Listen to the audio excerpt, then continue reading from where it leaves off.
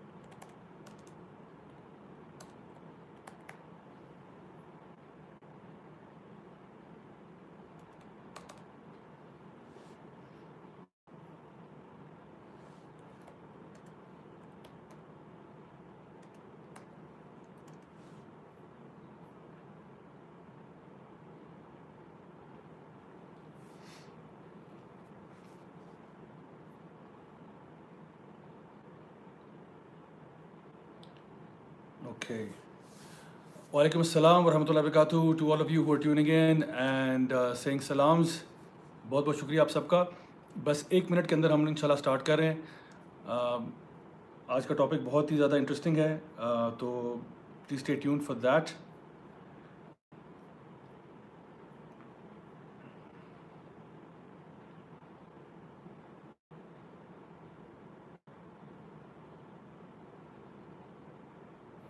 Okay,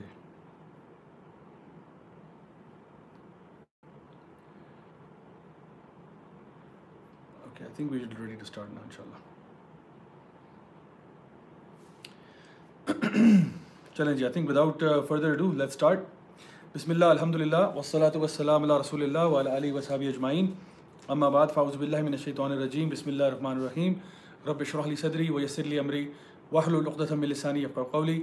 السلام علیکم ورحمۃ اللہ وبرکاتہ my dear brothers and sisters, and welcome to yet another episode of Saturday night live. And انشاءاللہ آج کا جو ٹاپک ہے وہ تھوڑا سا ایک ریسنٹ کانٹروورسی اسٹارٹ ہوئی تھی.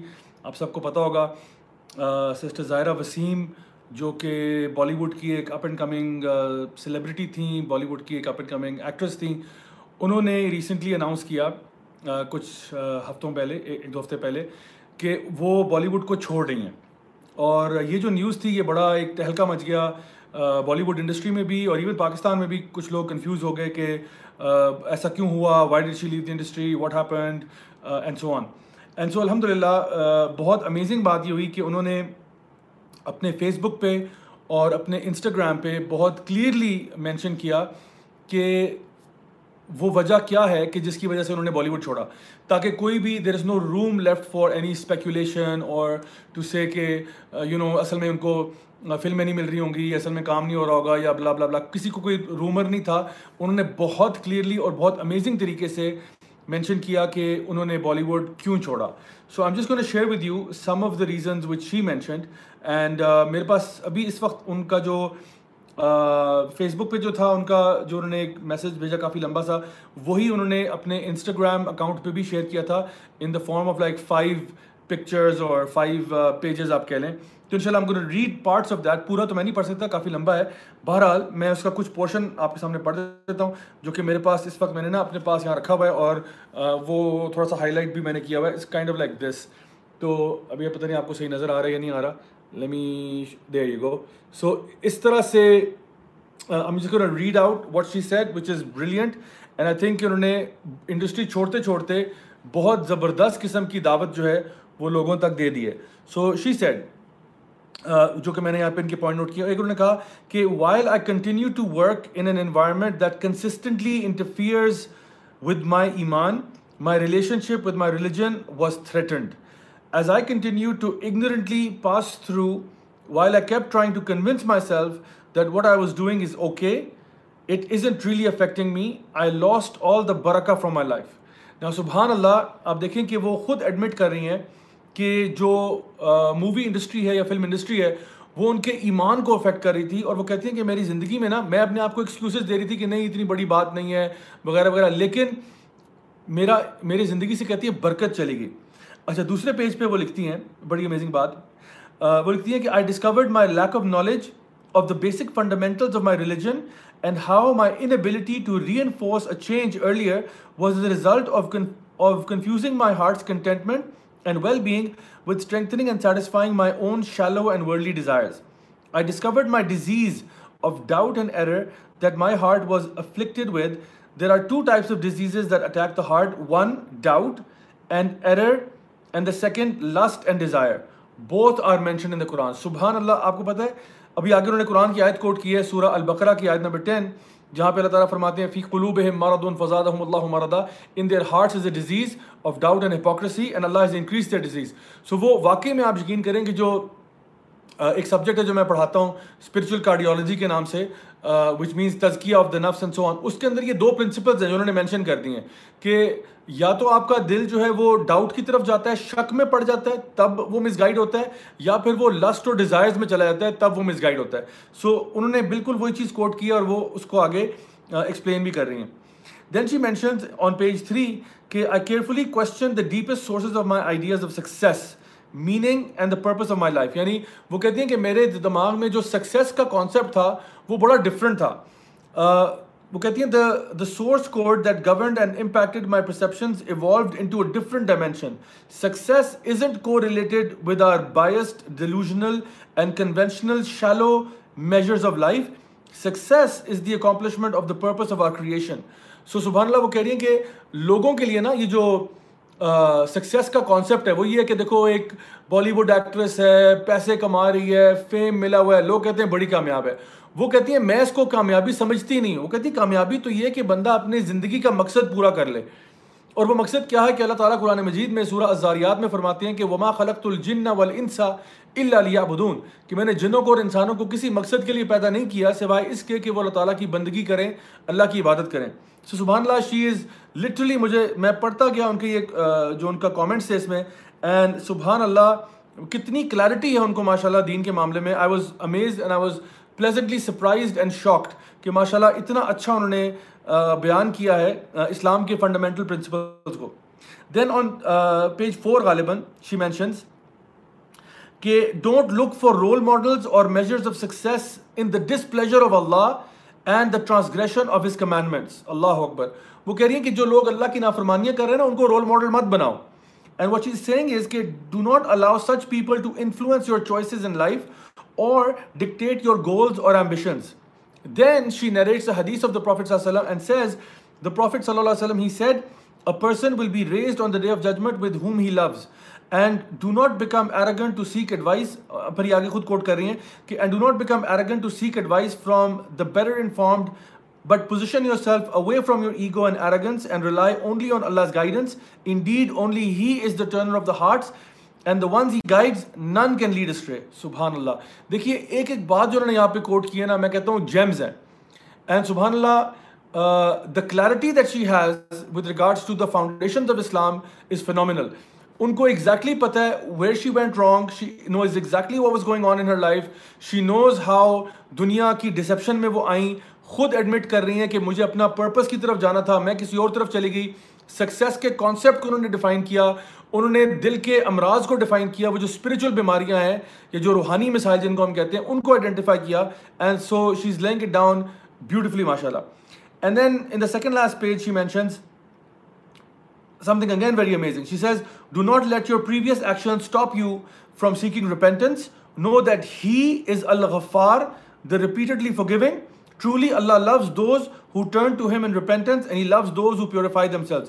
یہ سورہ البقرہ کی آیت نمبر 222 انہوں نے کوٹ کرتے ہوئے کہا, کیونکہ اللہ تعالیٰ فرماتے ہیں ان اللہ یحب التوابین ویحب المتطہرین, تو اس کو کوٹ کر رہی ہیں ٹرانسلیشن کی فارم میں. آگے کہہ رہی ہیں do not let the judgment, ridicule, abuse, words or fear of people take you off from the path you wish to be on, or stop you from expressing yourself to the fullest. Remember, He is Al-Wali, the helper.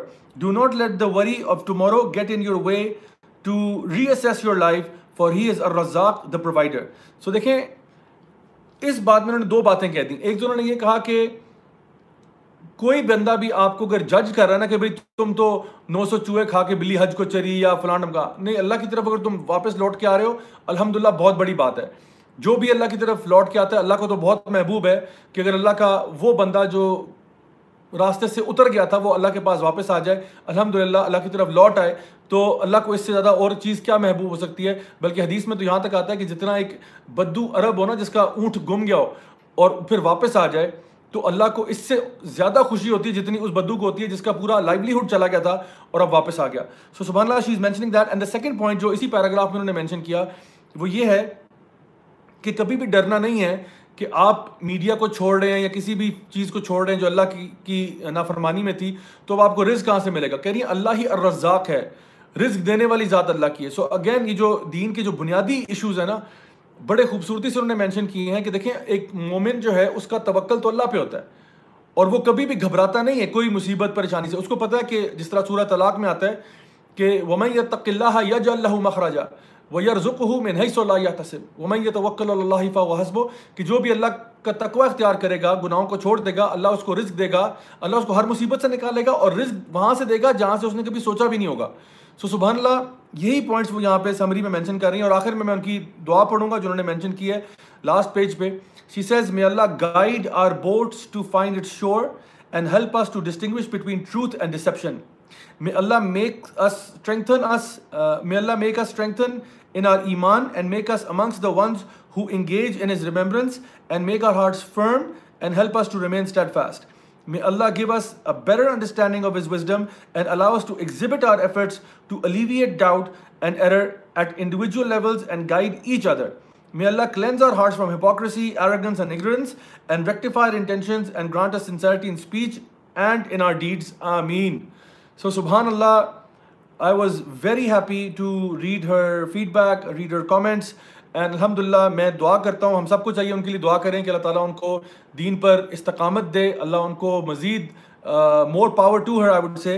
And اللہ تعالیٰ ایک بڑی important دعا ہمیں سکھاتے ہیں قرآن مجید میں سورہ آل عمران میں کہ جو راسخون العلم ہیں جن کو اللہ تعالیٰ نے خوب علم عطا فرمایا وہ یہ دعا کرتے ہیں کہ ربنا لا تزغ قلوبنا بعد اذ ہدیتنا وہب لنا من لدنک رحمہ انک انت الوہاب، کہ او اللہ جب تو نے اب ہمیں ہدایت دے دی ہے اب ہمیں گمراہی کی طرف یا اس پرانے رستے پہ مت لے کے جانا، کہ اب جب تو نے ہمیں ہدایت دے دی ہے اب اس ہدایت سے ہمیں واپس نہیں پھیرنا.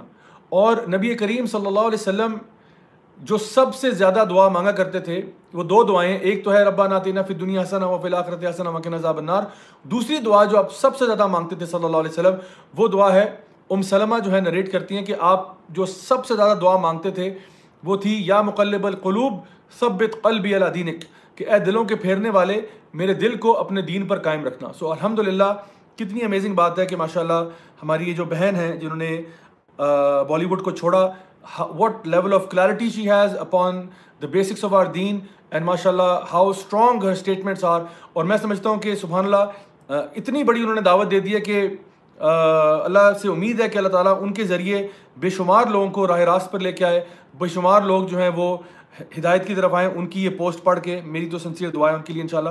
So that's something that I wanted to share with you right off the bat. اچھا جی، اب میں آپ کو ایک اور اسپیکٹ کی طرف لے کے جانا چاہتا ہوں اس پورے معاملے کے اندر، اور وہ جو ہے بات وہ بلکہ اس سے پہلے ایک اور کام کر لیتے ہیں. پہلی بات تو یہ میں دیکھ رہا ہوں آپ لوگوں کے ماشاءاللہ کامنٹس آ رہے ہیں، بہت بہت شکریہ آپ کے کامنٹس اور فیڈ بیک کا. کچھ لوگ میرا ای میل ایڈریس پوچھ رہے تھے، میں بتا دیتا ہوں. اٹس بیسکلی اگر آپ مجھے کویشچنس کوئی بھیجنا چاہتے ہیں کیونکہ I keep making videos, so if you want to contact me you can contact me via various channels. You can do it through my Facebook page, you can do it through email address ہے raja@gmail.com. So if you want to send me your questions you can send them at raja.zia@gmail.com, raja.zia@gmail.com. تو یہاں پہ آپ مجھے اپنے سوال وغیرہ بھیج سکتے ہیں. I can see many people from India signing in. بہت بہت سلام آپ سب کو جو لوگ سائن ان کر رہے ہیں. And I saw a brother who said I love you brother. May Allah subhanahu wa ta'ala love you as well and may Allah subhanahu wa ta'ala keep you upon the straight path. بہت بہت شکریہ آپ سب لوگوں کا اتنے اچھے comment اور feed back کے لیے. میں آج آپ کے لیے ایک سرپرائز بھی لے کے آیا ہوں. So you might be wondering وہ سرپرائز کیا ہے، اور وہ سرپرائز یہ ہے کہ انشاءاللہ آج میں اس سیشن کے اندر ایک لائیو کال بھی لوں گا, اور وہ جو لائیو کال ہے وہ ایک اسپیشل گیسٹ کی ہے. اور ایک میں آپ کو گیسنگ کے لیے بتا دیتا ہوں کہ آپ گیس کریں گے کہ وہ بندہ کون ہے. This person who I'm going to take live on tonight's show, inshallah, via phone call, is an actress who left the showbiz industry in Pakistan. And alhamdulillah, now she is mashallah upon the deen for several years now and doing a fantastic job. تو ان کو میں تقریباً اور 15-20 minute تک انشاءاللہ ان کو بھی میں یہاں پہ لائیو لوں گا تاکہ ان کے بھی ہم فیڈ بیک شیئر کریں. سو اگر آپ میں سے کسی نے گیس کیا وہ کون ہے تو do let me know. And let's see if you guys can guess. A showbiz actress from Pakistan who left the industry and mashallah became upon the deen. Inshallah ان کو میں ابھی کچھ ہی دیر میں لائیو لوں گا تاکہ ان کے بھی ہم تاثرات نوٹ کریں, بیکاز ریئلی جب ایک بندہ جو اس میڈیا کی فیلڈ میں تھا وہ چھوڑ کے سیدھے رستے کی طرف آتا ہے, اللہ کے دین کی طرف آتا ہے, تو واقعی میں it's an overwhelming feeling. So الحمدللہ that's something that we are very proud of کہ ماشاءاللہ ہماری یہ بہن جو ہیں یہ بھی چونکہ ان کا تعلق پاکستان سے ہے لیکن بہرحال انہوں نے بھی میڈیا کو خدا حافظ کہا اور اللہ تعالیٰ کے دین کی طرف وہ ڈیڈیکیٹ ہوگی. اور میں دیکھ رہا ہوں کافی سارے لوگ آپ میں سے وہاں تک پہنچ گئے ہیں, بٹ انشاءاللہ نام تھوڑی دیر میں ریویل کرتا ہوں ابھی. آلرائٹ, آج کے لیے میں آپ کے سامنے جو کچھ آیات لے کے آیا ہوں قرآن مجید کی جو میں آپ سے شیئر کرنا چاہتا ہوں. اینڈ آئی بلیو کہ یہ ایسی آیات ہیں جو کہ اس ٹاپک سے ان کا بہت گہرا تعلق ہے, اور ان کامنٹ سے بھی جو سسٹر ظاہرہ وسیم نے دیے تھے. سو اس لیے آج میں نے بڑا اسپیشل قرآن مجید جو ہے نا یہ اتنا بڑا ماشاءاللہ لے کے آیا ہوں, اور تاکہ میں آپ لوگوں کو اسکرین پہ دکھا سکوں, کیونکہ دیکھیں ہم لوگ ٹیکنالوجی سے تو لیس نہیں ہیں اتنی زیادہ, لیکن بہرحال کوشش کرتے ہیں کہ آپ تک صحیح بات پہنچا دیں اور کوئی مسئلہ نہ ہو انشاءاللہ. تو اگر آپ کے پاس قرآن مجید اس وقت موجود ہے تو I would really appreciate it if you can open it. اگر آپ کے پاس موبائل فون میں ہے تو کوئی ایپ ہے وہ کھول لیں, اور اگر آپ کے پاس قرآن مجید کہیں پڑا ہوا ہے آس پاس تو اس کو کھول لیں. ویسے بھی ہمارا تعلق قرآن سے اچھا ہونا چاہیے. تو آج میں جو آیات مینشن کر رہا ہوں کچھ 2-3 آیتیں انشاءاللہ وہ ہیں سورہ یونس سورہ نمبر 10, اور آیت نمبر پہ آپ شروع کریں آیت نمبر 63 سے 63, 64, 65. تو 3 آیتیں ہیں سورہ یونس سورہ نمبر 10 آیت نمبر 63, 64 and 65. تو اگر آپ کے پاس قرآن مجید اس وقت موجود ہے اس کو کھول لیں تاکہ ہم اس کو اسٹیپ بائی اسٹیپ چلیں گے, بیکاز میں چاہتا ہوں کہ جو آج کا لیسن ہے نا یہ آپ ذرا اچھی طرح سمجھ لیں, بیکاز ریئلی اللہ تعالیٰ کی جو گلیڈ ٹائڈنگز جو اللہ ہمیں دے رہا ہے سبحان اللہ, اس سے بہتر کیا ہو سکتا ہے. یعنی کہ اللہ تعالیٰ کی بات ہم خود ڈائریکٹلی پڑھ لیں تو اس سے اچھا کیا ہوگا. تو انشاءاللہ میں آپ کے سامنے یہ پہلی آیت رکھ رہا ہوں, امید ہے کہ آپ لوگوں نے قرآن مجید کھول لیا ہوگا. اوکے, سو ہیئر از دی آیا نمبر 63 سے ہم شروع کر رہے ہیں. ٹھیک ہے, سو میں آپ کے سامنے یہاں پہ رکھ رہا ہوں, اس جگہ پہ آپ دیکھیں گے یہاں پہ. ٹھیک ہے, آئی ہوپ کہ اٹ از کلیئر. ٹھیک ہے, یہاں پہ آپ دیکھ رہے ہیں اللہ سبحانہ تعالیٰ فرما رہے ہیں اس آیت میں کہ الذین آمنوا وکانوا یتقون, الذین آمنوا وکانوا یتقون, کہ وہ جو ایمان لائے اور وہ جو تقوی والے ہیں. ٹھیک ہے, اب یہ ان کے ساتھ کیا ہوگا وہ آگے بتاتا ہوں. تو الذین آمنوا وکانوا یتقون, کہ وہ لوگ جو ایمان لائے, اپنی جہالت سے ایمان پر آ گئے اور تقوی والے بن گئے. تقوی کا مطلب ہے گناہوں کو چھوڑ دینا. جو آپ کا گناہوں والا لائف سٹائل تھا اس کو چھوڑ کر آپ کے دل میں خدا خوفی آئی, جس کی وجہ سے اب آپ نیکی کے راستے پر آ گئے. اللہ تعالیٰ یہ فرما رہے ہیں ان کے لیے کیا ہوگا, ان لوگوں کے لیے اللہ تعالیٰ فرما رہے ہیں ان کے لیے کیا ہوگا. یہاں پہ دوبارہ دیکھیے آیت نمبر 64 سے, یہ میں آپ کے سامنے رکھ رہا ہوں. ٹھیک ہے جی, اللہ سبحانہ تعالیٰ فرما رہے ہیں لہم البشریٰ فی الحیات الدنیا وفی الآخرہ, ان کے لیے خوشخبری ہے دنیا کی زندگی میں اور آخرت میں. لا تبدیل لکلمات اللہ, اللہ کی کلمات کو, اللہ کی بات کو کوئی بدل نہیں سکتا. ذالک هو الفوز العظیم. تو اللہ سبحانہ تعالیٰ فرما رہے ہیں یہاں پہ کیا کہ لہم البشریٰ فی الحیات الدنیا والآخرہ, یہ لوگ جو ایمان والے ہیں اور تقوی والے ہیں ان کے لیے خوشخبری ہے. کہاں پہ؟ دنیا میں اور آخرت میں. یعنی ان کی لائف دنیا میں بھی اچھی ہوگی اور آخرت میں بھی اچھی ہوگی. کن کے لیے؟ جو لوگ ایمان لاتے ہیں اور گناہوں کو چھوڑ دیتے ہیں. تو دیکھیے ابھی جو ہماری سسٹر ظاہرہ وسیم نے جو اسٹیپ لیا ہے, آئی ایم شیور بہت لوگ ان کو کہہ رہے ہوں گے بڑی بہت برا کیا, تم نے ظلم کر دیا, ابھی تمہارا کریئر ابھی تو سٹارٹ ہوا تھا, تمہیں تو بہت دور جانا تھا, اب تو تم ناکام ہو جاؤ گی. نہ نہ نہ نہ بالکل ایسا نہیں ہے. اللہ تعالیٰ فرما رہے ہیں جو ایمان لائے گا اور تقوی اختیار کرے گا, اللہ تعالیٰ کیا فرما رہے ہیں, اسی کے لیے خوشخبری ہے. لہم البشرا فی الحیات الدنیا, اس کے لیے دنیا کی زندگی میں خوشخبری ہے انشاءاللہ. اللہ اس کو دنیا میں عزت عطا فرمائے گا اور آخرت میں بھی عطا فرمائے گا. اور پھر فرمایا لا تبدیل لکلمات اللہ, اللہ تعالیٰ کے وعدوں کو کوئی بدل نہیں سکتا, اللہ کے کلموں کو کوئی بدل نہیں سکتا, اللہ کی بات سچ ہوتی ہے. اور آگے فرمایا ذالک هو الفوز العظیم, سب سے بڑی کامیابی ہی تو یہ ہے. اللہ اکبر. ہماری بہن نے جو پوسٹ کیا تھا اس میں انہوں نے مینشن کیا تھا کہ میرا سکسیس کا کانسیپٹ فرق تھا پہلے, اب چینج ہو گیا ہے. بالکل یہی چیز اللہ سبحانہ تعالیٰ قرآن مجید میں ارشاد فرما رہے ہیں کہ یہی تو فوز العظیم ہے. یعنی کوئی عام کامیابی نہیں ہے, العظیم, بہت بڑی کامیابی ہے. یہ بہت بڑی کامیابی ہے کہ اگر ایک انسان ایمان لے آئے, تقوی کی زندگی اختیار کرنا شروع کر دے, اللہ اکبر, اللہ اس کو دنیا میں بھی خوشیاں دیں گے, آخرت میں بھی خوشیاں دیں گے. یہ اللہ کا پکا وعدہ ہے اور یہی تو امیزنگ کامیابی ہے جو اللہ تعالیٰ ایک انسان کو عطا فرما رہا ہے. سو سورہ یونس کی آیت نمبر 63 64 اور آخری آیت اسی زمرے میں آخری آیت بڑی امپورٹنٹ آیت ہے, یہ بھی دیکھ لیں ذرا. یہ آیت نمبر 65 ہے جی, یہ میں آپ کے سامنے رکھ رہا ہوں.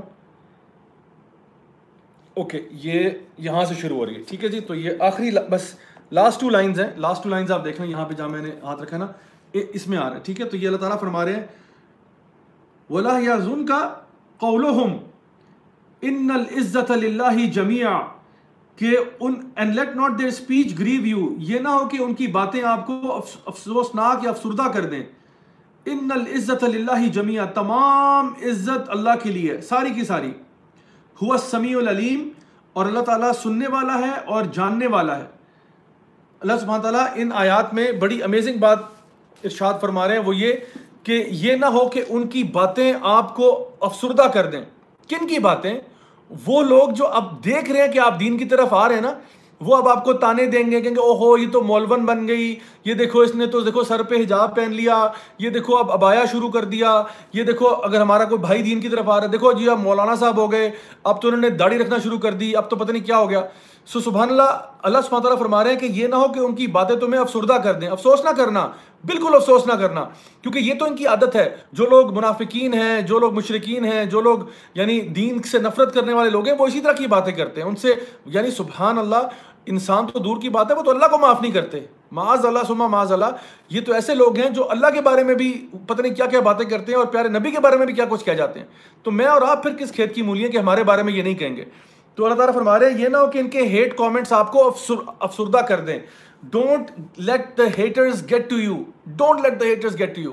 اور پھر فرمایا ان العزت للہ جمیعا, تمام العزہ, دیکھیں ان العزہ کی بات ہو رہی, عزت کی بات نہیں ہو رہی. العزہ کا مطلب ہے تمام عزت, اور پھر اگر اس میں شاید اگر کوئی کمی رہ گئی ہو تو جمیعا بھی کہہ دیا, پوری کی پوری, یعنی تمام کی تمام عزت جو ہے وہ کس کے ہاتھ میں؟ وہ اللہ کے ہاتھ میں. ساری عزت اللہ کے ہاتھ میں. جس کو اللہ چاہتا ہے عزت عطا فرماتا ہے, جس کو اللہ چاہتا ہے ذلیل کر دیتا ہے. تو اس دھوکے میں نہیں آنا کہ بھئی اگر میں نے انڈسٹری چھوڑ دی, میں نے فلاں برا کام چھوڑ دیا, میں تو جی ذلیل ہو جاؤں گا, میں تو معاشرے میں برباد ہو جاؤں گا, میری تو ناک کٹ جائے گی. کچھ بھی نہیں ہوگا انشاءاللہ. اللہ تعالیٰ فرما رہے ہیں تمام عزت اللہ کے ہاتھ میں. ان العزت للہ جمیعا هو السمیع العلیم, اور اللہ سب کچھ سنتا ہے, اللہ سب سن رہا ہے وہ آپ کو کیا کہہ رہے ہیں, اور اللہ سب جانتا ہے جو ان کے دلوں میں بھی ہے. اللہ تعالیٰ ہر چیز جانتا ہے, اللہ تو آپ کی شہر سے زیادہ قریب ہے. سو اللہ knows whatever is going on. کوئی بھی چیز جو ہے نا وہ اللہ سے چھپی ہوئی نہیں ہے. سو سبحان اللہ, یہ اتنی بڑی بات ہے کہ میں آپ کو یعنی میرے پاس الفاظ نہیں ہے کہ میں آپ کو ایکسپلین کر سکوں کہ یہ کتنی پاورفل آیات ہیں. سورہ یونس سورہ نمبر 10 آیت نمبر 63 64 and 65, جس میں اللہ سبحانہ تعالیٰ یہ بیان کر رہے ہیں کہ جب بھی کوئی بندہ دین کی طرف آتا ہے, گناہوں کو چھوڑتا ہے, اللہ تعالیٰ فرماتے ہیں اسی کے لیے خوشخبریاں ہیں دنیا میں اور آخرت میں, اور اللہ کا وعدہ پورا ہوگا, اور یہی سب سے زبردست کامیابی ہے. اور پھر انہی کے بارے میں اللہ تعالیٰ فرماتے ہیں کہ ایسا نہ ہو کہ لوگوں کی باتیں آپ کو پریشان کر دیں, آپ کو اداس کر دیں. اداس نہیں ہونا, اداس نہیں ہونا، بلکہ یہ بات جان لو کہ تمام کی تمام عزت جو ہے وہ اللہ کے ہاتھ میں ہے، اور اللہ تعالیٰ اپنے بندوں کو ضرور عزت سے نوازتا ہے، اللہ ان کو ضرور عطا فرماتا ہے، اور اللہ سب سننے والا ہے، سب جاننے والا ہے۔ دیکھیے یہ میرا اوپینین نہیں ہے جو میں آپ سے شیئر کر رہا ہوں، یہ قرآن مجید کی آیات ہیں جو میں نے ابھی آپ کے سامنے تلاوت کی ہیں، جن کا ترجمہ میں نے ابھی آپ کو پڑھ کے سنایا ہے، جو قرآن مجید میں نے اس وقت اپنے ہاتھ میں پکڑا ہوا ہے، میں آپ کو دکھا رہا ہوں کہ یہ اللہ تعالیٰ کے وعدے ہیں جو اللہ تعالیٰ ہم سے کھول کھول کے بیان کر رہا ہے۔ اس کے بعد بھی کسی کو سمجھ نہ آئے تو ہم کیا کر سکتے ہیں؟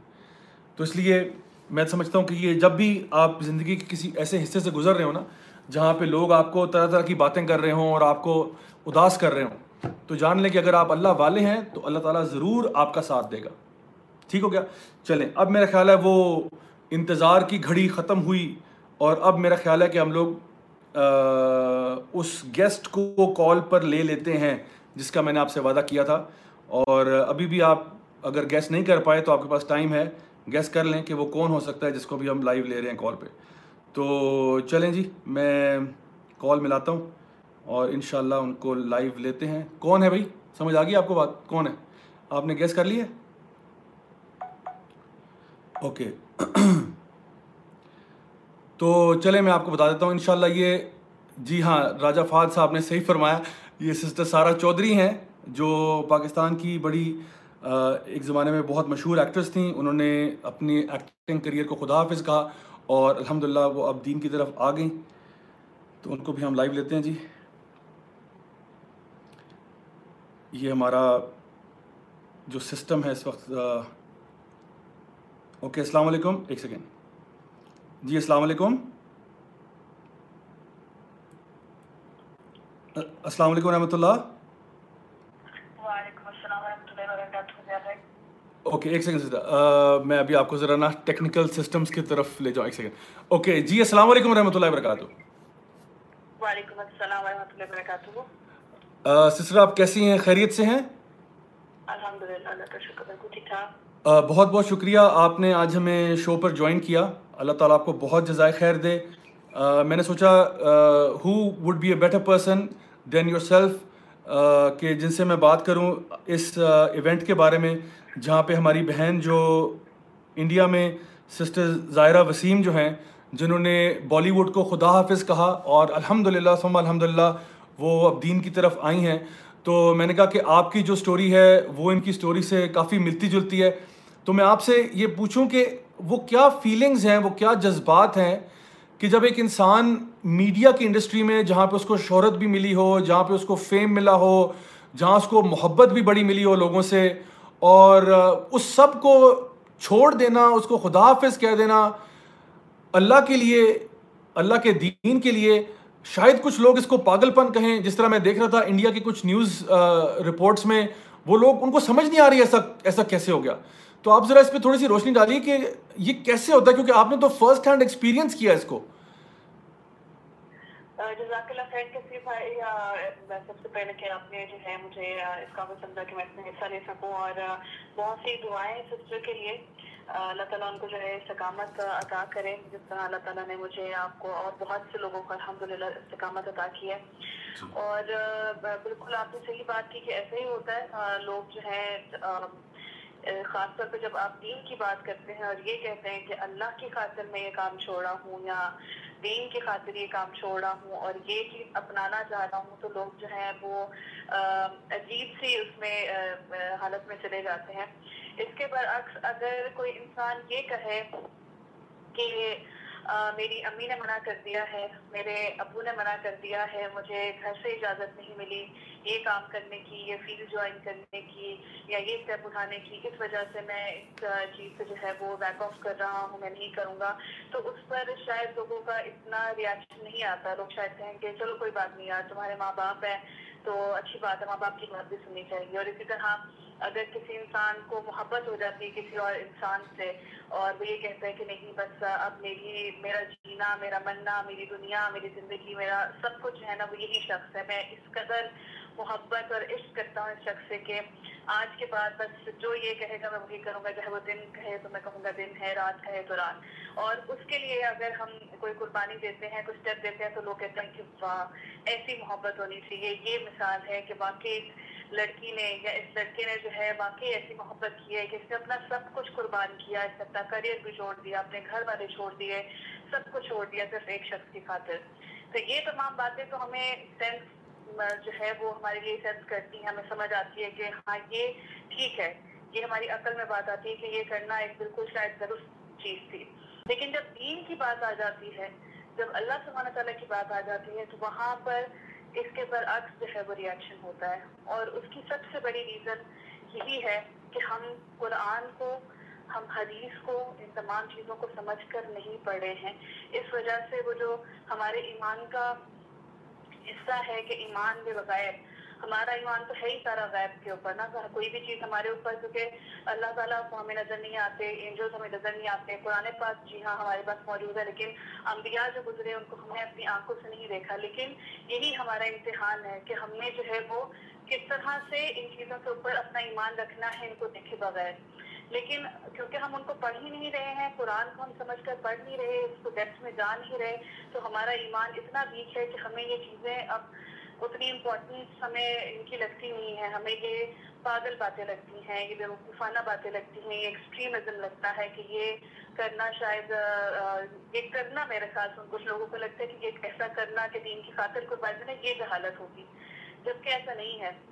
تو جس طرح آپ نے دیکھا کہ سسٹر کا بھی مجھے پڑھ کر بہت خوشی ہوئی الحمدللہ کہ انہوں نے یہ بہت اچھا لوگوں کے اوپر احسان کیا ہے کہ انہوں نے صرف یہ نہیں کہا کہ آج سے میں جو ہے وہ شوبز انڈسٹری کو بس خدا حافظ کہہ رہی ہوں اور میں آج سے دین پریکٹس کروں گی، نہیں بلکہ الحمدللہ اللہ تعالیٰ ان کو جزائے خیر دے کہ انہوں نے بہت بڑا احسان کیا ہے کہ انہوں نے اس کو ایکسپلین کر دیا. اور میرے ساتھ میں کہوں گی کہ میری جو آپ نے پوچھا کہ میری کیا ایسی فیلنگس تھیں یا کیا ایسی ریزن تھی کہ یہ اسٹیپ لینا، کہ اس کو چھوڑ دینا اور یہ کرنا، یہ کس وجہ سے ہوا؟ یہ اسی وجہ سے ہوا کہ میں نے جب قرآن کی آیات میرے سامنے تھوڑی تھوڑی آنا شروع ہوئی، ان کو سمجھ کر پہلی بار زندگی میں سمجھ کر ان کو پڑھا، ایسی آیات کی ٹرانسلیشن جو زندگی میں، کیونکہ ہمیشہ یہی رہتا تھا کہ اچھا جی قرآن پڑھنا ہے تو سورہ یاسین پڑھ لیں، سورہ رحمان پڑھ لیں. میرے خیال سے سورہ بقرہ اور سورہ رحمان، سورہ یاسین اور آخری جو 3 کل ہیں، ان کے علاوہ تو میرے خیال سے کوئی اور سورت کے نام بھی نہیں پتا تھا. اگر کوئی ہمیں کہہ دیتا کہ کوئی اور سورت آپ نام بتا دیں قرآن سے تو شاید آسانی سے یاد بھی نہ آتا اور میں کنفیوز ہو جاتی کہ اچھا قرآن کی کوئی اور بھی صورت ہے، پتہ نہیں، مجھے تو نام ہی نہیں پتا ہے قرآن کی صورتوں کے. یعنی یہ والا ایک حال تھا. تو اس وجہ سے اللہ سبحانہ تعالیٰ سے محبت تھی اور اللہ سبحانہ تعالیٰ کو جاننے کا بھی شوق تھا، لیکن کلیئر نہیں تھی چیزیں آپ کے سامنے. آپ کا پرپس کلیئر نہیں ہے، آپ کو یہی بتایا جا رہا ہے، آپ بچپن سے یہی سیکھتے آ رہے ہیں، یہی دیکھتے آ رہے ہیں کہ you have to be successful and how you have to be successful. آپ نے کوئی فیلڈ چوز کرنی ہے، اس میں آپ نے سکسیزفل ہونا ہے and that will be the real success.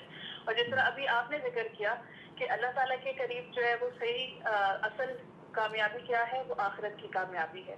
تو یہ جو کنفیوژن ہے نا یہ کامیابی کے بیچ میں، اس کی وجہ سے ہی جو ہے وہ میرے خیال سے ہم بہت زیادہ دور ہیں اپنے اصل پرپس سے.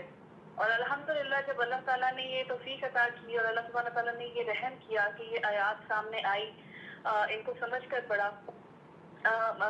بڑے مزے کی بات ہے کہ میں نے جیسے سسٹر تو ماشاء اللہ مجھے لگتا ہے کہ ہم جس طرح سے انہوں نے ایکسپلین کیا تو مجھے ایسا لگا کہ انہوں نے شاید کافی ٹائم دے کر اور اچھے سے سمجھ کر اور پھر ایک ڈیسیجن لیا. تو میرے کیس میں ایسا نہیں ہوا تھا، مجھے ٹوٹی باتیں ایسے مل رہی تھی، مطلب کہیں سے ایک آیت کوئی میں نے پڑھی، کوئی ایک حدیث پڑھی اور آہستہ آہستہ جیسے دل کھل رہا تھا اور عقل کھل رہی تھی اور شعور آ رہا تھا. تو مجھے شروع میں حجاب اور نقاب کی جو ہے وہ اتنی زیادہ امپورٹنس بھی نہیں پتا تھی نقاب کی، خاص طور پہ کہ ایسا face covering is also a thing. لیکن مجھے یہ حدیثیں جب میں نے احادیث پڑھی نامحرم محرم کے بارے میں اور عورت کا خود کو کور کرنا اور یہ ساری چیزیں، اور یہ بات جب سمجھ آئی کہ یہ کسی انسان کے الفاظ نہیں ہیں بلکہ یہ اللہ سبحانہ تعالیٰ کے الفاظ ہیں اور یہ نبی صلی اللہ علیہ وسلم کی حدیث ہیں، وہ ہمیں اللہ تعالیٰ کا پیغام پہنچا رہے ہیں. تو اس چیز کے بارے میں کوائٹ کلیئر. تو یہ بات جب سمجھ آئی اور اندازہ ہوا، احساس ہوا کہ اچھا چیزیں جو ہم کریں گے تو بالکل اس کے برعکس ہیں جو اللہ سبحانہ تعالیٰ کو ہم سے راضی کریں گے. تو جس طرح میں نے شروع میں جو مثال دی کہ جب ہمیں کسی انسان سے محبت ہوتی ہے, چاہے وہ ہمارے والدین ہیں یا کوئی ٹیچر ہے یا کوئی دوست ہے یا پھر ہمارے ہسبینڈ ہے یا وائف ہے, تو ان کے لیے جب ہم دعویٰ کرتے ہیں محبت کو, ہم اس کو پروف دینا چاہتے ہیں کہ ہاں میں تمہیں جو ہے پروف کر کے دکھاؤں گا کہ میں واقعی تم سے بہت محبت کرتا ہوں, ہم بہت سی قربانیاں ان کے لیے بھی دیتے ہیں. تو جب میں نے اپنے آپ سے یہ سوال پوچھا کہ میں دعویٰ تو بہت کرتی ہوں, ہمیشہ سے بچپن سے ہی دعویٰ کرتی ہوں اور مانتی بھی ہوں کہ مجھے اللہ سے بہت محبت ہے, مجھے نبی صلی اللہ علیہ وسلم سے بہت محبت ہے, مجھے قرآن سے بہت محبت ہے. تو جب میرے سامنے یہ احادیث آ رہی ہیں, جب میرے سامنے یہ ڈیمانڈ آ رہی ہیں, یہ آرڈرز آ رہے ہیں کہ اگر میں واقعی محبت کرتی ہوں تو پھر مجھے یہ چیزیں فالو کرنی ہے, تو پھر I have to do it. یا تو میں محبت کرتی ہوں یا پھر میں نہیں کرتی ہوں, کیونکہ بیچ کا تو راستہ نہیں ہے نا جو ہم اکثر کہتے ہیں کہ اچھا کبھی کریں گے, نہیں I want to do it but let's see I will do it. تو دیٹ مینس کہ کوئی بیچ میں نہیں ہے راستہ, یا تو آپ کرتے ہیں اور آپ اسی وقت کریں گے کہ ہاں ٹھیک ہے ہیو ٹو, اور اگر نہیں کرتے ہیں تو پھر بس وہ یہی ہوتا رہے گا آئی ول آئی ول. تو آئی گیس میرے خیال سے جو مین ہمیں جس چیز کی ضرورت ہے نا, جس سے ہمیں یہ جذبہ ملے گا اور یہ حوصلہ ملے گا کہ چاہے ہم شوبز میں ہوں یا ہم دنیا کی کسی بھی اونچائی پر ہوں, اگر تو وہ کام اسلام کے اگینسٹ ہے, اگر وہ اللہ تعالیٰ کی نافرمانی میں آ رہا ہے, اگر وہ رسول اللہ صلی اللہ علیہ وسلم کی بتائی ہوئی باتوں کے اگینسٹ جا رہا ہے, تو پھر ہمیں اگر یہ چیزیں سمجھ آ جائیں گی, اگر قرآن کو سمجھ کر پڑھیں گے, تو ہمیں اس چیز کو چھوڑنے میں کوئی بھی دقت نہیں آئے گی, وہ چاہے چھوٹا سے چھوٹا گناہ ہو یا بڑا سے بڑا گناہ. سسٹر بہت شکریہ. میں ذرا اپنی آڈینس کو بتاتا چلوں کہ اس وقت ہمارے پاس لائیو کال پہ جن کو آپ سن رہے ہیں وہ ماشاءاللہ پاکستان کی ایک بہت بڑا نام سسٹر سارہ چودھری, جو کہ پاکستان کی میڈیا انڈسٹری کے ساتھ کافی عرصے سے ریلیٹڈ تھیں, وہ ہمارے ساتھ اس وقت لائن پہ موجود ہیں اور وہ اپنی سٹوری شیئر کر رہی ہیں کہ کس طرح سے انہوں نے ایک سملر پیتھ, جس طرح سسٹر ظاہرہ وسیم ہے جنہوں نے ریسنٹلی بالی ووڈ چھوڑا, تو سسٹر سارہ چودھری جو ہیں ان کا بھی سٹوری بہت ملتی جلتی تھی, تو اس لیے ان کو میں نے آج کال پہ لیا اور ان سے باتیں ہو رہی ہیں اس وقت. سسٹر سارہ, میں آپ سے ایک سوال کرنا چاہ رہا تھا کہ جب آپ اس فیلڈ کو چھوڑ کر, میڈیا انڈسٹری کو چھوڑ کر, جب آپ دین کی طرف آپ کا رجحان ہوا, آپ نے فیصلہ کیا کہ میں اس انڈسٹری کو چھوڑ رہی ہوں, تو مجھے بتائیں کہ آپ کو سب سے زیادہ اپوزیشن کہاں سے فیس کرنا پڑا اور کیسے اس کو آپ نے ہینڈل کیا؟ اصل میں جیسے میں ذکر کیا نا کہ میرے سامنے کچھ آیات آ رہی تھی اور حدیث آ رہی تھی, اس طرح کچھ نوٹس وغیرہ بھی آ رہے تھے, اور وہ آہستہ آہستہ they were making sense to me. تو گھر پہ تو خیر اتنا مجھے موقع نہیں مل سکتا تھا گھر والوں کے ساتھ وقت بتانے کا, ظاہر سی بات ہے میں I used to work like کیا کہیں گے مزدور کی طرح کام کرنا, کہ صبح 9 بجے گھر سے نکلے اور پھر رات کو 10-11 بجے گھر آنا, تو وہ گھر والوں سے تو اس قدر ڈسکشن نہیں ہو پاتی تھی اس ٹاپک پر. But yes, on set I used to like discuss with my colleagues کہ اچھا میں نے یہ چیز پڑھی ہے اور میں نے ایسے پڑھا ہے, تو وہاں سے سم ٹائمس ہوتا تھا. کچھ لوگوں کا بہت اچھا ریئیکشن آتا تھا, بیکاز ایک چیز جو ہے وہ آپ کو بہت کامن ملے گی ان لوگوں میں جو شوبز میں ہے کہ deep down they are very sensitive, اور اندر ان سب کے اندر جو ہے اللہ کی محبت ضرور موجود ہے, اور کہیں نہ کہیں اندر کوئی نہ کوئی گلٹ بھی ضرور موجود ہے. تو کچھ لوگ ایسے تھے جنہوں نے بڑا اچھا رسپانس دیا, یعنی وہ بھی اس چیز کے بارے میں سوچنا شروع ہوئے یا انہوں نے ایگری کیا.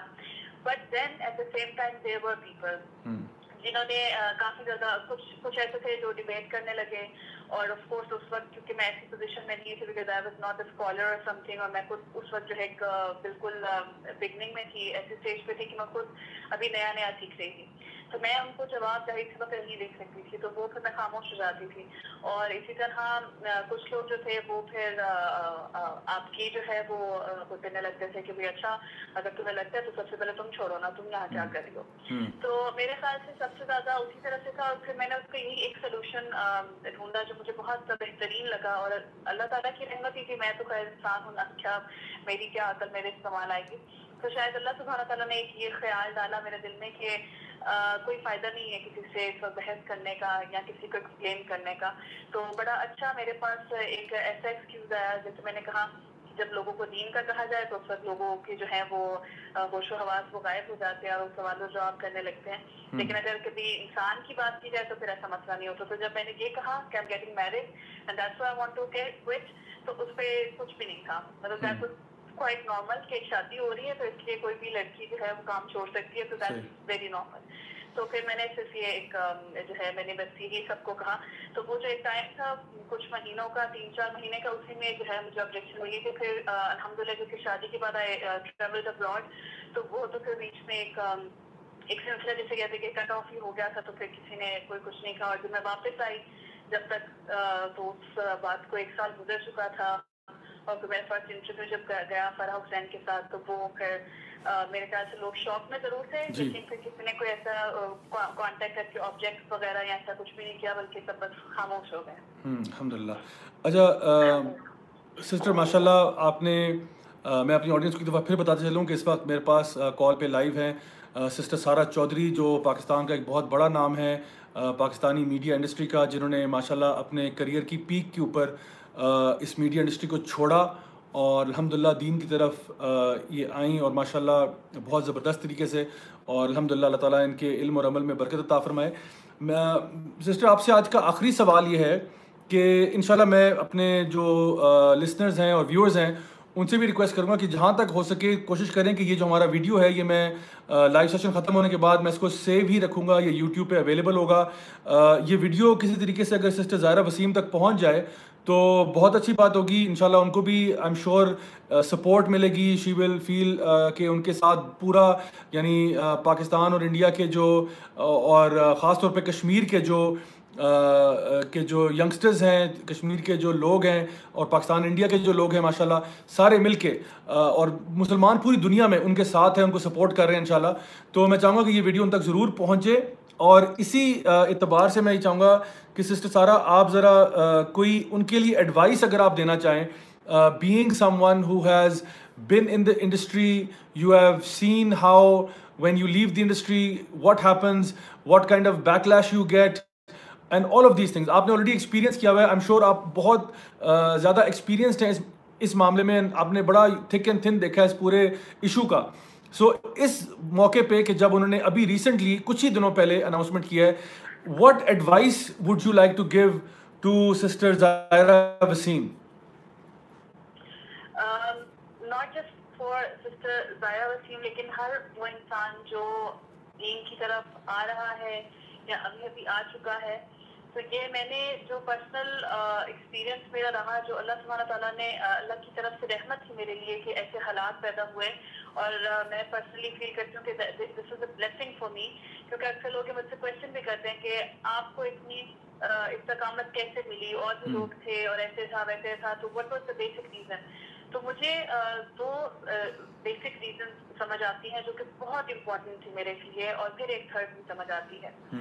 फर्स्ट, वो मेरे ख्याल से वो ऑलरेडी कर रही है और बाकी लोगों को भी करना चाहिए कि जब आप दीन की तरफ आए तो ये बहुत ज़रूरी है कि आप कुरान से जुड़े। कुरान से जुड़े किस तरह? इस तरह नहीं कि बस आप अकेले तन्हा बैठ के कुरान पढ़ रहे हैं, बल्कि कुरान की तफसीर, अहादीस, इन तमाम मतलब ये जिस तरह बहुत से इंस्टीट्यूट्स अब हमारे पास मौजूद हैं अल्हम्दुलिल्लाह, कोशिश कीजिए कि वहाँ जाएं और कुरान से जुड़ जाएं और अच्छे तरीके से जुड़ जाएं। क्योंकि जब भी जैसे आपने कहा ना कि हालात आते हैं और प्रॉब्लम्स आती हैं, चीज़ें आती हैं, तो जैसे ही कोई मसला आता है ना इंसान के ऊपर, तो आपको जो फौरन से कोई कुरान की आयत याद आती है या कोई हदीस याद आती है ना, तो वो आपको आपका आंसर मिल जाता है। आपको उससे इतना हौसला मिलता है, इतनी सपोर्ट मिलती है कि आप फिर वाकई आपको ताकत मिलती है कि आप कहते हो कि नहीं, I will not step back now, मैं आगे ही बढ़ूंगा इंशाल्लाह। तो पहली चीज़ तो ये है, अल्लाह ताला उनको भी इस्तकामत दें। आई होप कि इंशाल्लाह वो ज़रूर कर रही होंगी, जिस तरह उन्होंने इतना माशाल्लाह से जो मैसेज लिखा है उससे काफ़ी ज़्यादा अंदाजा तो ये हो रहा है कि इंशाल्लाह वो कुरान से जुड़ी हुई है। मैं उनको यही एडवाइस करूँगी बाकी लोगों को भी कि मज़ीद कुरान से जुड़ जाए और पूरी ज़िंदगी के लिए बस आप जुड़े रहें, कुरान के स्टूडेंट ज़रूर बने रहें। دوسری چیز جو بہت ضروری ہے، جو کہ میں نے کچھ لوگوں میں ایسے لوگوں میں بھی دیکھی کہ جو دین کی طرف آئے اور صرف استقامت اختیار نہ کر سکے، وہ ہے آپ کی کمپنی۔ ایسا ہو ہی نہیں سکتا کہ آپ دین کی طرف آ رہے ہیں لیکن آپ نے اپنی محفل نہیں چینج کی، آپ نے اپنی کمپنی چینج نہیں کی، آپ وہی لوگوں میں بیٹھ رہے ہیں جو ابھی تک خود کنفیوز ہیں یا دین کو مانتے نہیں ہیں یا دین پہ سوال اٹھاتے ہیں، تو آپ کتنی بھی کوشش کریں گے نا، آپ کسی نہ کسی موقع پر آ کر خود بھی گھبرا جائیں گے، یا تو پریشان ہو جائیں گے، یا شیطان آپ پر قابو پا لے گا اور آپ اسٹیپ بیک کر جائیں گے۔ تو یہ بہت ضروری ہے، ٹھیک ہے، آپ ان لوگوں سے بالکل تعلق نہ توڑیے، ان سے بھی تعلق رکھیے جو آپ کے پرانے دوست ہیں، لیکن ساتھ ساتھ کوشش کیجیے کہ اس سے ان لوگوں سے کہیں زیادہ اب آپ کے نئے دوست بنے، ایسے جو دین کو اچھے سے اس پر عمل کر رہے ہیں، جو آپ کے ساتھ بیٹھے ہیں تو وہ آپ کا ایمان بڑھائیں، آپ کے ایمان میں اضافہ کریں اور آپ کو جو ہے حوصلہ آپ کا بڑھائیں کہ الحمدللہ تم نے یہ کیا ہے، بہت اچھا ہے، اور تمہیں اب یہ پہ پڑھنا چاہیے، اور آپ سے آیات ڈسکس کریں، آپ سے اللہ سبحانہ تعالیٰ کی بات کریں، آپ سے احادیث کا ذکر کریں۔ تو یہ بہت بہت بہت ضروری ہے کہ آپ کو، جیسے کہتے ہیں نا کہ آپ کو دوست چاہیے ہوتا ہے، ایک آپ کو بوسٹ اپ چاہیے ہوتا ہے کہ لائک آپ اگر بہت ڈاؤن ہو رہے ہیں اور ایک دم سے آپ کو لگے کہ نہیں، تو یہ میرے ساتھ الحمدللہ یہ اللہ تعالیٰ کی بہت رحمت تھی کہ میں اب اتنا حیران ہوتی ہوں کہ اتنے دوست شاید دین میں آنے سے پہلے میرے نہیں تھے جتنے اب ہیں، اور سب کے سب پرخلوص ہیں، تو صرف اللہ کی وجہ سے مجھ سے محبت کرتے ہیں، اور جب بھی میں ان سے ملتی ہوں تو الحمدللہ میرے ایمان میں اضافہ ہی ہوتا ہے۔ اور پھر تیسری چیز، جو لوگ کر سکیں تو بہت اچھی بات ہے، جو نہ کر سکیں تو کوئی بات نہیں، لیکن کوشش جاری رکھیں وہ یہ کہ جب انشاءاللہ آپ دین کو صحیح سے سمجھ لیں، آپ اس پر عمل کرنا شروع کرتے ہیں، آپ کے جو ہے کمپنی بھی ویسی ہو جائے، تو پھر ساتھ ساتھ دعوت بھی ضرور دینا شروع کریں ان کی طرف، کیونکہ اس سے بھی جب آپ ایک تو پہلی چیز جب آپ اس کو پڑھ لیتے ہیں، سمجھ لیتے ہیں کہ اس کا کتنا بڑا اجر ہے کہ اگر کوئی انسان آپ کی وجہ سے جو ہے وہ دین کی طرف آ جائے اور وہ آپ کے لیے صدقہ جاریہ بن جائے، تو جب آپ دعوت دے رہے ہوں اور آپ کو کہیں سے یہ سننے کو ملے کہ آپ کسی شخص کو دیکھیں کہ وہ پہلے اگر پریکٹس نہیں کر رہا تھا اور سبحان اللہ اب اس نے کرنا شروع کر دیا، تو وہ بھی آپ کے لیے بہت بڑی ایک اچیومنٹ والی فیلنگ ہوتی ہے، اور اس سے بھی پھر آپ کو جو ہے استقامت میں بھی مدد ملتی ہے، آپ کا شوق بھی اور زیادہ بڑھتا ہے، اور پھر آپ کو جو کبھی کبھی ہوتا ہے نا کہ آپ کو ریگریٹ آ رہا ہے یا شیطان آپ کو کوئی وسوسہ دے رہا ہے کہ ایسا کیوں کیا، ویسا کیوں کیا، تو پھر وہ اس کو آپ جب سوچتے ہیں تو آپ پازیٹیو ہو جاتے ہیں کہ نہیں دیکھو اللہ سبحانہ تعالیٰ نے مجھ سے یہ بھی تو اتنا بڑا کام لیا ہے نا، اگر میں وہاں کوئی کام نہیں کر رہی تو یہ میرے لیے کتنا بڑا ہے کہ میری آخرت کے لیے جو ہے اللہ سبحانہ تعالیٰ نے کسی کو میرے لیے صدقہ جاریہ بنا دیا۔ تو یہ 3 ٹپس میں اپنے جو میرے بہت کام آئی ہیں آج تک، اور اللہ سبحانہ تعالیٰ کی رحمت تھی، تو یہ اس کی وجہ سے یہی 3 ٹپس میں سسٹر کو بھی اور باقی جو بھی لوگ ہیں، جتنے بھی میرے مسلمان بہن بھائی ہیں جو دین کی طرف آ رہے ہیں، آنا چاہتے ہیں یا آ چکے ہیں، تو ان کو میں یہی ایڈوائز دوں گی انشاءاللہ کہ قرآن سے جڑ جائیں، اپنی محفل جو ہے اس میں ایسے لوگ ضرور ایڈ کریں اور دعوت کی طرف ضرور آئیں انشاءاللہ۔ ماشاءاللہ، بہت بہت شکریہ سسٹر سارہ آپ کا، آپ نے بہت ہی امیزنگ ایڈوائس دی ہے ہمارے جو لسنرز ہیں ان کے لیے، اور سسٹر ظاہرہ وسیم کے لیے خاص طور پہ جو آپ نے ایڈوائس دی ہے کہ ایک تو قرآن کے ساتھ جڑنا، دوسرا یہ کہ اپنی کمپنی کو ٹھیک کرنا، اور اس کے بعد یہ کہ فرنٹ فٹ پہ کھیلنا اور لوگوں تک اس بات کو پہنچانا۔ تو اگر یہ 3 کام ہم کر لیں تو انشاءاللہ تعالیٰ آپ ہدایت پر قائم رہیں گے، اللہ تعالیٰ کی مدد آپ کے ساتھ رہے گی۔ ہمارے ساتھ اس وقت جوائن کیا ہوا تھا سسٹر سارہ چودھری نے، جو کہ پاکستان کی بہت مشہور میڈیا پرسنالٹی رہ چکی ہیں، ایکٹریس رہ چکی ہیں۔ انہوں نے اپنا کریئر جو ہے اس کو خدا حافظ کہا میڈیا کا اور دین کی طرف ٹرن ہوا۔ سسٹر سارہ چودھری بہت بہت شکریہ آپ کا، انشاءاللہ امید ہے کہ آپ کو ہم مزید بھی انشاءاللہ فیوچر شوز میں بھی لائیو لیں گے انشاءاللہ، وقتاً فوقتاً آپ کو تنگ کرتے رہا کریں گے۔ اللہ تعالیٰ آپ کو بہت جزائے خیر دے، بارک اللہ فیکم اینڈ اللہ حافظ۔ السلام علیکم و رحمۃ اللہ وبرکاتہ۔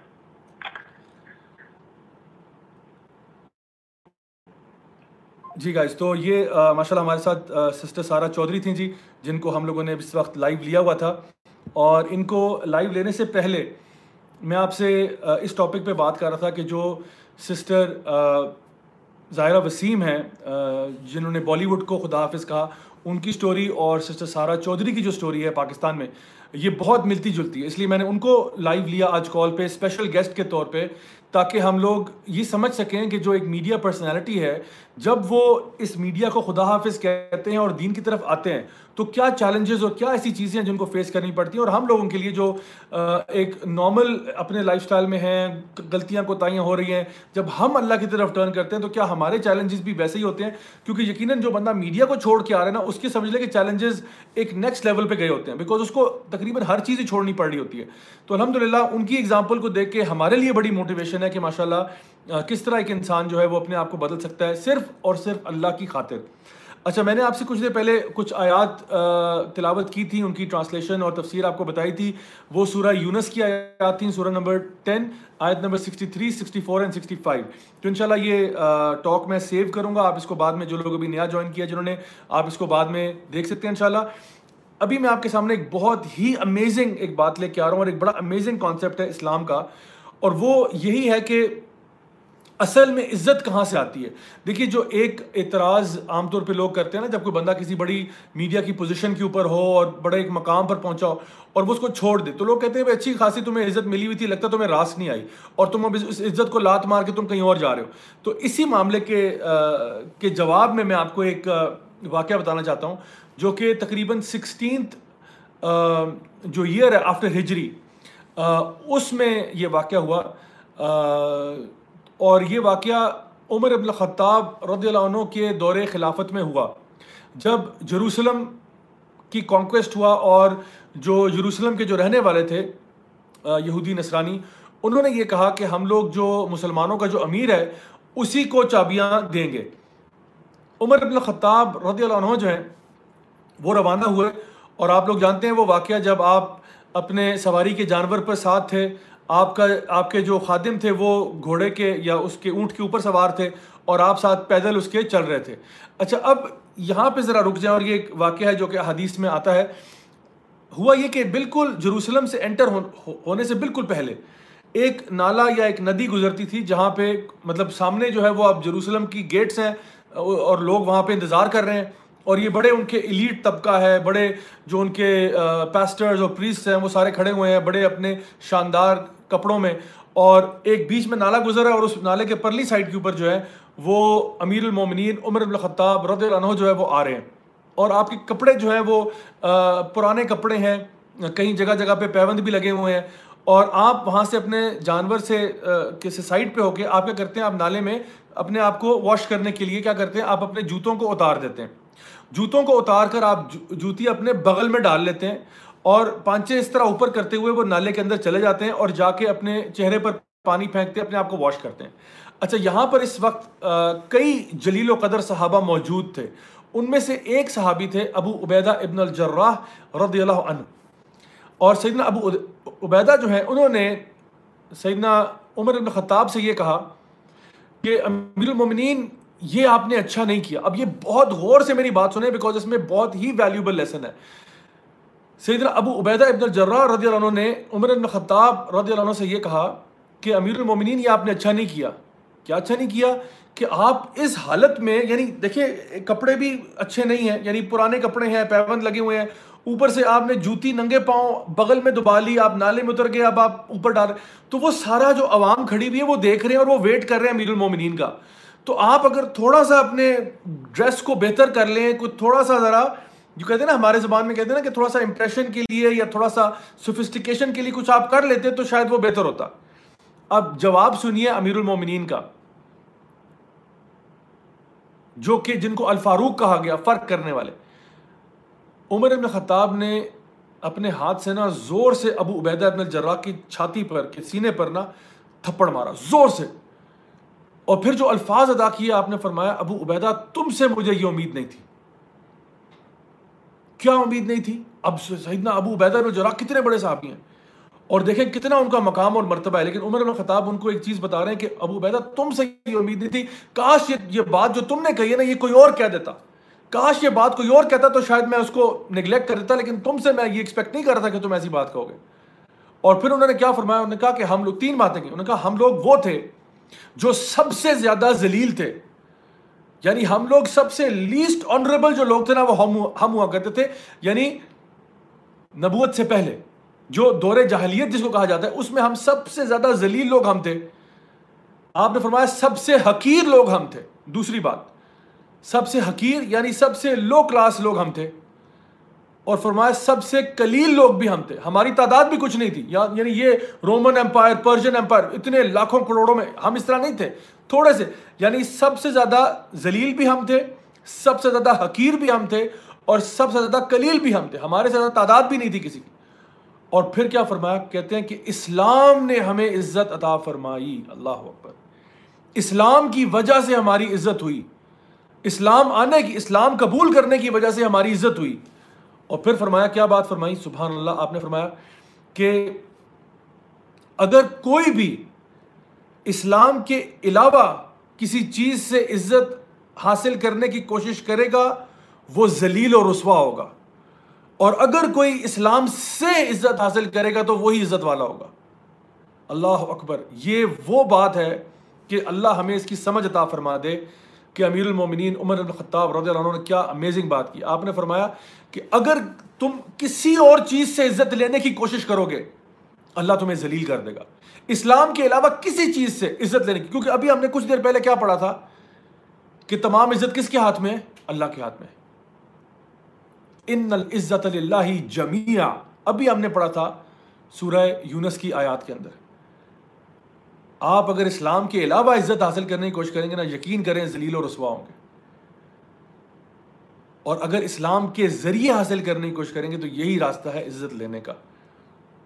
تو ہماری بہن ظاہرہ وسیم جنہوں نے میڈیا کو چھوڑا, انڈسٹری کو چھوڑا, اور لوگ شاید ان کو یہ تانے دیتے ہوں کہ بھائی اب تو عزت گئی, ہم اپنی بہن سے کہتے ہیں کہ بالکل گھبرانا نہیں ہے, آپ نے پریشان نہیں ہونا, تمام عزت اللہ کے ہاتھ میں. بلکہ میں آپ کے سامنے آج ایک اور دعا ہے جو مسنون دعائے قنوت ہے, قنوت نازلہ بھی اس کو لوگ کہتے ہیں. یہ اس میں کچھ الفاظ ہیں, میں چاہتا ہوں ان کو ذرا آپ غور سے دیکھ لیں. اس میں ایک بات ہم پڑھتے ہیں, ٹھیک ہے, یہ میں آپ کے سامنے رکھ رہا ہوں, ٹھیک ہے, آئی ہوپ آپ کو نظر آ رہا ہوگا صحیح طریقے سے, ٹھیک ہے. یہ آپ دیکھ رہے ہیں اللہ سبحانہ و تعالیٰ اس میں یعنی جو ہمیں نبی کریم صلی اللہ علیہ وسلم کی طرف سے دعا ملی ہے مسنون, اس میں جو میں نے یہ ریڈ میں پورشن ہائی لائٹ کیا ہوا ہے, اس میں کیا لکھا ہوا ہے کہ انہو لا یذل من والیت ولا یعز من عادیت. کیا مطلب ہوا اس کا کہ یقیناً وہ شخص کبھی بھی ذلیل نہیں ہو سکتا جو اللہ کو دوست بنا لیتا ہے. یعنی یہ وہ دعائے قنوت ہے جو مسنون ہے, نبی کریم صلی اللہ علیہ وسلم اس کو وطر کی نماز میں پڑھا کرتے تھے. اس میں کیا فرمایا جا رہا ہے, انہو لا یذل من والیت, وہ کبھی ذلیل نہیں ہو سکتا جو اللہ کا دوست ہو جائے, ولا یعز من عادیت, اور وہ کبھی عزت نہیں پا سکتا جو اللہ کا دشمن ہو جائے. اللہ اکبر کبیرہ. اللہ ہمیں سمجھ عطا فرمائے, اللہ ہمیں سمجھ عطا فرمائے, اللہ ہمیں ہدایت نصیب فرمائے کہ ہم یہ باتیں سمجھ جائیں کہ جو اللہ تعالیٰ نے اور اللہ کے رسول صلی اللہ علیہ وسلم نے ہمیں بتائیں کہ وہ کبھی بھی ذلیل نہیں ہو سکتا, وہ کبھی ذلیل نہیں ہو سکتا, وہ کبھی بھی ذلیل نہیں ہو سکتا. کون؟ جو اللہ کا دوست بن جائے. اور وہ شخص کبھی عزت نہیں پا سکتا جو اللہ کا نافرمان ہو جائے, جو اللہ کی نافرمانیوں پہ تل جائے, جو اللہ کا دشمن بن جائے, جو اللہ کے احکامات کی دھجیاں اڑانا شروع کر دے, وہ کبھی عزت نہیں پا سکتا. My dear brothers and sisters, یہ بات سمجھ جائیں, اس کو نوٹ کر لیں, اس کو اپنے ذہنوں میں بٹھا لیں, اس کو لکھ کر اپنے دیواروں پہ چپکا دیں, میں کہتا ہوں, تاکہ آپ کو صبح شام یہ بات سمجھ میں آ جائے کہ تمام عزت اللہ کے ہاتھ میں, تمام عزت اللہ کے ہاتھ میں. اللہ نے کسی اور کو دی نہیں ہے, اللہ نے کسی اور کے ہاتھ میں رکھی نہیں ہے. تو پھر مجھے بتائیں, میں اللہ سے پھر بنا کے رکھوں کہ بگاڑ کے رکھوں؟ میں اللہ والا بن کے رہوں یا شیطان والا بن کے رہوں؟ اللہ معاف کرے ہم سب کو اس چیز سے. تو خود سوچیں کہ ہمیں پھر کس طرف جانا چاہیے. تو کوئی شخص بھی اگر میڈیا کو یا کسی بھی انڈسٹری کو جو کہ غلط ہے, فضول ہے, یعنی جو بھی اللہ کی نافرمانی میں, اس کو چھوڑ کے اگر وہ اللہ کی دین کی طرف آ رہا ہے تو نہ تو وہ کبھی ذلیل ہوگا, یہ گارنٹی ہے اس کی زندگی بھی اچھی ہوگی. اللہ تعالیٰ بتا رہے ہیں اسی کے لیے خوشخبریاں ہیں, اس کے لیے دنیا میں بھی خوشخبری ہے, اس کے لیے آخرت میں بھی خوشخبری ہے. اللہ اس کے لیے کافی ہو جاتا ہے, اللہ تعالیٰ اس کو معاف کر دیتا ہے. سبحان اللہ. اور کیا چاہتے ہیں آپ؟ اللہ سبحانہ تعالیٰ فرماتے ہیں قرآن مجید میں, یہ میں اب آخر میں ان کے لیے بات کر رہا ہوں جو چلے میڈیا کو چھوڑیں, میرے اور آپ جیسے لوگ جو ہیں, میں آپ سب کے لیے بات کر رہا ہوں. اللہ تعالیٰ فرماتے ہیں قرآن مجید میں, قل یا عبادی الذین اسرفوا علی انفسہم لا تقنطوا من رحمت اللہ ان اللہ یغفر الذنوب جميعا. اے میرے بندو جنہوں نے اپنی ذات پر ظلم کیا ہے, گناہ کر کے، اللہ کی نافرمانیاں کر کے، حرام چیزوں میں پڑھ کے. کیا فرما رہے ہیں اللہ تعالیٰ؟ قل یا عبادی الذین اسرفوا علی انفسہم، اے میرے بندو جنہوں نے اپنی جانوں پر ظلم کیا ہوا ہے، لا تقنطوا من رحمت اللہ، اللہ تعالیٰ کی رحمت سے کبھی بھی مایوس نہیں ہونا، کبھی مایوس نہیں ہونا. کیوں؟ ان اللہ یغفر الذنوب جميعا، یقیناً اللہ تعالیٰ تمام گناہوں کو معاف کر سکتا ہے. ان اللہ یغفر الذنوب جميعا، اللہ تعالیٰ تمہارے تمام پچھلے گناہوں کو دیکھ کے معاف کر دے گا، اگر تو اللہ والا بن جائے تو، اگر تو توبہ کر لے تو، اگر تو کل کا بھولا تھا آج لوٹ کر اللہ کے پاس واپس آ جائے تو، اگر تو یہ فیصلہ کر لے کہ اب میں نافرمانیاں نہیں کر سکتا، میں اپنی لائف آف سن کو خدا حافظ کہہ رہا ہوں، اب میں دین کی طرف آنا چاہتا ہوں. اللہ تعالیٰ فرماتے ہیں لا تقنطوا من رحمت اللہ ان اللہ یغفر الذنوب جميعا، اللہ تعالیٰ کی مغفرت سے مایوس نہیں ہونا کیونکہ اللہ تعالیٰ تمام گناہوں کو معاف کر سکتا ہے. بلکہ اللہ تعالیٰ فرماتے ہیں، جیسے کہ ہماری بہن نے اپنے اس کامنٹس میں بھی نوٹ کی یہ بات، کہ اللہ تعالیٰ جو ہے ان اللہ یحب التوابین ویحب المتطہرین، یقیناً اللہ محبت کرتا ہے توبہ کرنے والوں سے اور ان لوگوں سے جو اپنے آپ کو پاک صاف رکھتے ہیں. سو اسی بات کے ساتھ میں دعا کرتا ہوں آپ سب کے لیے اور ہماری بہن زہرا وسیم کے لیے بھی، کہ اللہ تعالیٰ ہم سب کو ہدایت پر قائم رکھے، اللہ تعالیٰ ہمیں سیدھی راستے پر چلنے کی توفیق عطا فرمائے، اللہ تعالیٰ ہم سب کی غلطیاں، کوتاہیاں، گناہوں کو معاف فرمائے، اللہ تعالیٰ ہمیں ہماری زندگیوں کو ایک نئے سرے سے سٹارٹ کرنے کی توفیق عطا فرمائے، ایک ایسی زندگی جس میں ہم اللہ تعالیٰ کی فرما برداری میں رہیں، اللہ تعالیٰ ہم سب سے راضی ہو جائے، ہمیں اپنے نیک بندوں میں شامل کرے، اللہ ہمیں اپنے فیورٹس میں شامل کرے، اور اللہ تعالیٰ ہم سب کو دنیا میں بھی خیر عطا فرمائے اور آخرت میں جنت الفردوس میں ملنا نصیب فرمائے. ماشاءاللہ جتنے بھی لوگ آپ لوگ آن لائن آتے ہیں، سنتے ہیں، دیکھتے ہیں، پتہ نہیں مجھے معلوم نہیں کہ میں آپ سے کب ملوں گا physically, really in real life, لیکن اگر میں دعا کرتا ہوں کہ اگر دنیا میں آپ سے ملاقات نہ ہو تو انشاءاللہ اللہ تعالیٰ ہم سب کو جنت میں ضرور ملنا نصیب فرمائے. اسی کے ساتھ انشاءاللہ مجھے اجازت دیجیے. This is Raja Zaul Haq signing off. I'll see you guys next week with another episode of Saturday Night Live. Until then, wassalamu alaikum wa rahmatullahi wa barakatuh.